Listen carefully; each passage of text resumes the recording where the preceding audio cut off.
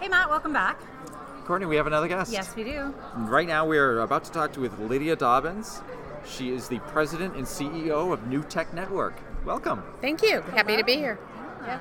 So tell us, what do you do? What are you passionate about in personalized learning, and what do you have to say? All in 90 seconds Yep. or less, and be pithy, witty, and say things you haven't heard before. No problem. So I am a reformed tech person who found her way into education thanks to my children finding their way through schools. So There you go. we could dissect and rebuild kind of what it's like to start your life and your professional life in one direction and discover decades later you're in a really different place. So that's sort of how I got here. New Tech Network is a national nonprofit school design firm. Okay. Yeah. Every buzzword I could think of in that sentence. Right. But I usually also like to add, we don't operate schools, so we kind of do everything with a partner who's usually a school district to reimagine schools based on a whole school model that is the New Tech school model that is a little more than 20 years old. Excellent. So how do people find you? What kind of district comes your way? Yeah, that's a great question. So there is no one type. Okay. We often get asked whether we're for the schools that have had a long history of not meeting the needs of all students, aka turnaround. Yeah. But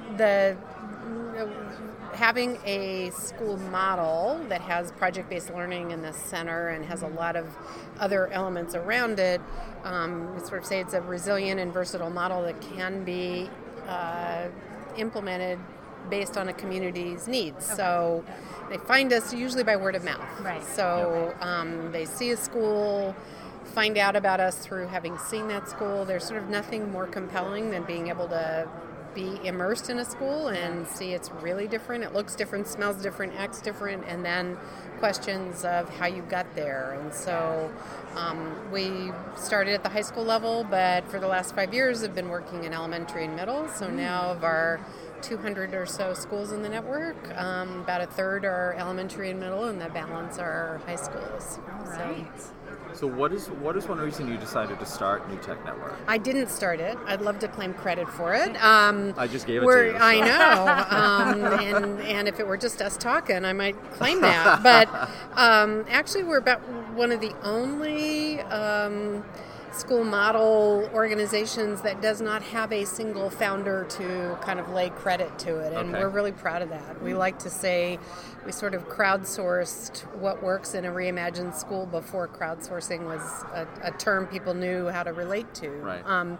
Was a collaborative effort of a school district, the business community, teachers, and parents in Napa, whose proximity to Silicon Valley was close enough that the conversation got started with the Silicon Valley folks saying, we can't find employees to hire who are makers and creators and know how to work with others, and we think high schools are failing to kind of prepare high school students to be competitive with what other countries are doing a lot better job of. So it started a really interesting conversation then. And for about 18 years, we've been a separate organization whose mission is to spread the gospel. Interesting. So I heard from you talking to us a little bit beforehand, you have a book. Tom Vander Ark and I published a book this summer called Better Together, and it's got a really clever subtitle that's something like How School Networks Can Lead to Even Better Personalized and Project-Based Learning, or something like that. That's why we call it Better Together, but you have to hit all those SEL words or else nobody finds you. Sure. But Tom and I came up with the idea for the book in part because there's no shortage of networks available, but there's not a good understanding of kind of the context of network design and how network design and network effect in particular can play a role inside education. We tend to think about networks and we use that as a proxy for PLCs, or we think about either good, efficient methods of distributing information as in one way, rather than actually thinking about some of the important network design concepts like giving and getting, not just giving or getting. And I think in education, there's very little that works to allow individuals and schools to learn together. Almost all of the emphasis is on professional development at the individual level, almost nothing about schools as an entity, and very little, I would say most schools don't know how to learn as a school. Right. Sort of break in and look into the classrooms, and they say that school leader has to get better at this, or that math teacher has to get better at this, but no real orientation that says schools get better by actually identifying and working together as a collective in support of kids. So we think that's the best way to get at personalized learning, which is to recognize the adults have to learn how to learn together and translate that to the student experience. Yeah, kind of models, right? Yes. Once they're getting along with each other as adults, that provides a decent model for the kids to see. They just see it happening. And collaboration and agency are often given sort of lip service, but it's hard work to do that. Sure. And it's really hard work to stand up in front of a room and say, "Go do it better."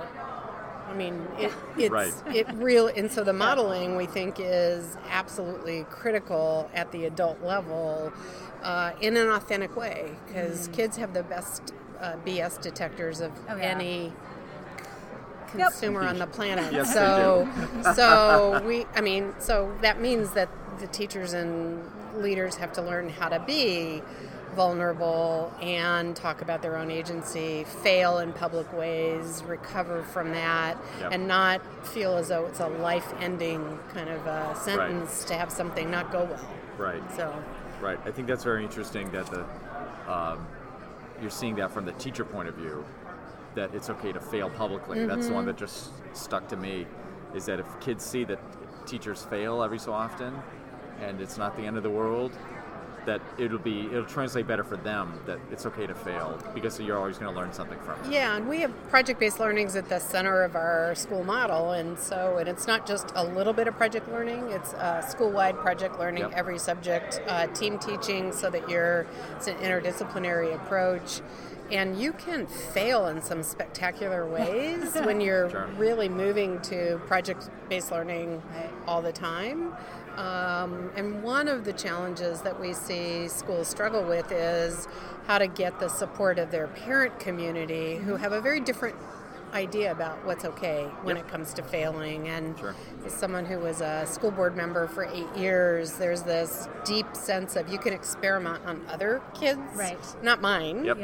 And to a school to want to try something different that hasn't been proven and vetted and is being presented as a foolproof approach to do something new, you can really get parents on all the wrong sides of the argument, because it comes from a deep abiding sense of that's my child's future at stake. And so that's often overlooked in the innovation mishmash, which is how to get that strong support and often make sure you've calibrated on how long it takes to do the thing we're aspiring to do, rather than assume this is a quick, swallow the pill and results can take, hours or weeks. It's not that kind of a thing, but stakes are high everywhere in education, and we often, see in the communities that have parents who aren't comfortable or don't know how to be advocates are really different than parents who feel like they are charged with that more than anything else. So I have great empathy for anybody on the school side of this, trying to build those strong coalitions of support. So what would you say are some of the most important things to do? So we talk about on our podcast the do-dos and the don't-dos of personalized learning. So what are some of those really important do-dos that you think should happen? Having a really hard time not smiling I about know. do-dos. We do it on purpose. It's a good way to not go into auto answer. I think one of the most important aspects, whether the do is around personalized learning or developing student agency, either a component of it or the whole, is to really make sure that you've got the structural supports that will allow for changes in priorities, changes in staff, and are really not about starting something, but about sustaining it. I think in this era of people who just get hungry, you come to a conference like this and you see 10 things you want to go home and do tomorrow. Yeah. And most people take too many of those 10 things and try to do them all at once, and then they wonder why it didn't work, and then they lose their, the air just deflates out of the balloon. And so this idea of actually having the patience and the belief and building the kind of consortium approach that allows you to start, iterate, reflect, and keep going, I think is what's most often overlooked. Thank you so much for coming by and talking with us today. You are so welcome. It was fun. Thank you. All right. Thanks.